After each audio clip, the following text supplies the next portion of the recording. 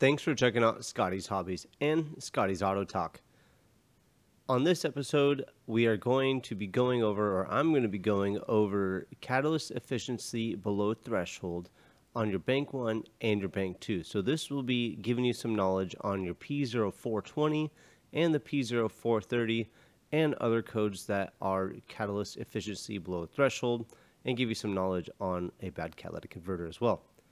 While you're while you're listening, make sure you like, subscribe, and share. Tell everybody about me in any way that you can, please. Share it on Facebook, Instagram, if I have one of those, everything. Tell everybody about me. If you have a question about your vehicle as well, make sure you contact me either on YouTube at Scotty's Hobbies or Gmail, the real Scotty's Hobbies at gmail.com.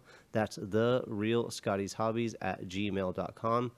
Also, you can send me a text, picture message, and stuff like that. Give me the best details of your problem to 925-418-5096. So let's get going on this one. Catalyst efficiency below threshold. That is going to be the code, either Bank 1 or Bank 2.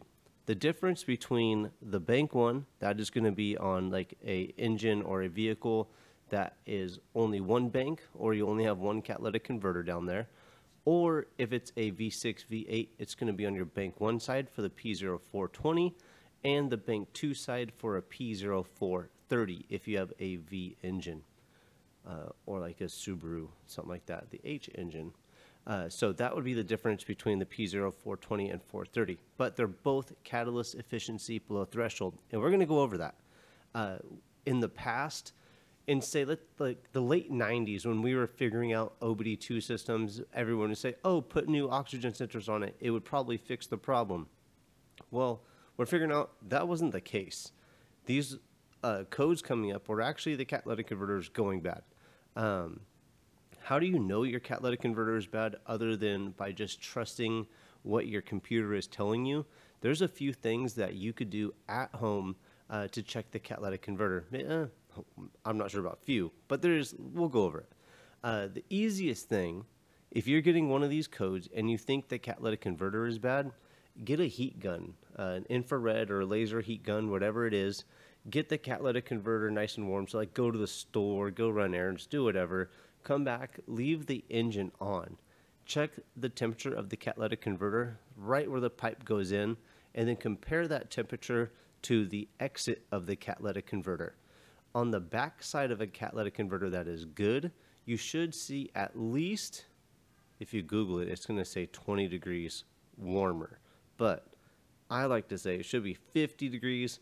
I've even seen it like 200 degrees hotter on the exit of the catalytic converter. So if the in and out of the catalytic converter is the same, you know the catalytic converter isn't doing anything, because that means the air is just flowing through. You're getting the same temperature on both sides. You should get a warmer or very hotter temperature on the exit of the catalytic converter. Doesn't matter if it's Bank 1 or Bank 2. You should see on the exit a way hotter temperature than on the inlet of the catalytic converter. So that's the easiest way to check the catalytic converter. And if you see it straight go through, then you know it's bad. There you go. So what if you think the catalytic converter is bad, but you're not getting these codes? You just found this podcast by searching your catalytic converter problems. A bad catalytic converter can do a lot of things. It could cause sluggish performance because the exhaust stream is going to be like packed. It's not going to be free to flow through. The engine needs the free flowing air going out to be able to let air come in.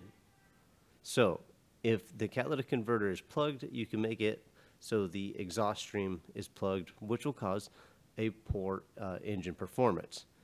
You'll also, when you start getting the bad catalytic converter, you're going to start to see the reduction in acceleration, which again is engine performance, but you're not going to be able to speed up to speed as fast as you would before when the catalytic converter was not clogged.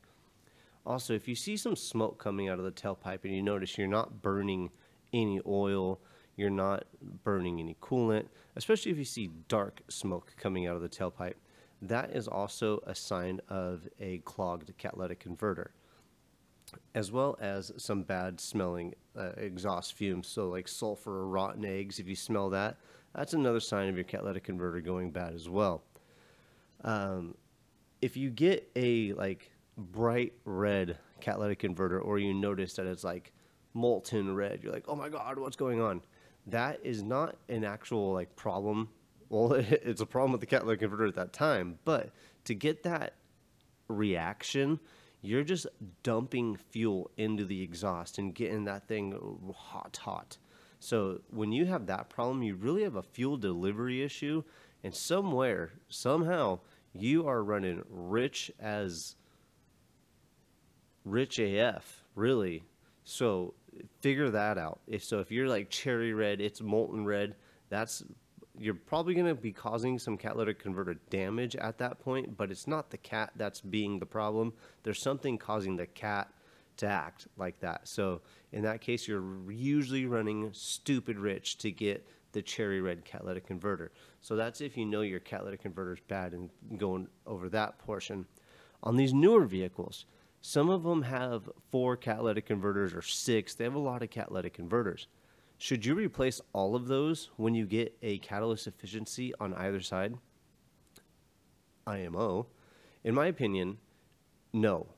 I would only replace the catalytic converters that are between that bank's oxygen sensors. So there should be on the exhaust stream coming out of the engine, on each side, you're going to have a oxygen sensor and then a catalytic converter, and then there's usually an oxygen sensor and then sometimes a catalytic converter after that. In that case, only the only the catalytic converter between the oxygen sensors would need to be replaced. You wouldn't need to replace the rear catalytic converter in that case. But if you have a oxygen sensor and then a catalytic converter, another catalytic converter, and then the oxygen sensor coming down the exhaust stream, in that case, both of those catalytic converters would need to be replaced. Unless you could deem one or the other bad, which would be really hard, but I would say both of them would need to be replaced. But I'm just saying, if you got 4 cats, only 2 of them are being monitored. Replace the ones that need to be replaced to get this thing going right. You don't have to replace all 4. Hopefully, this quick little podcast helped you answer some of these questions on your catalyst efficiency below threshold. If they didn't, make sure you get a hold of me. Hit me up on the, email, Google, Gmail, whatever it is. That's therealscottishobbies at Gmail. You can find me on YouTube at Scotty's Hobbies. You can find me on Facebook at, I think it's The Real Scotty's Hobbies on Facebook. Phone me, so text me pictures of whatever you want me to see and ask me questions about it or whatnot. You could do that to 925-418-5096. Like the heck out of this video, or actually it's a podcast, I keep forgetting. And make sure to tell everybody about me. If anybody has questions, hit me up. I'll do my best to help you out. This is your answer to your automotive questions right here. So tell everybody about me. I'll see you guys on the next hopefully helpful podcast. Thanks for listening.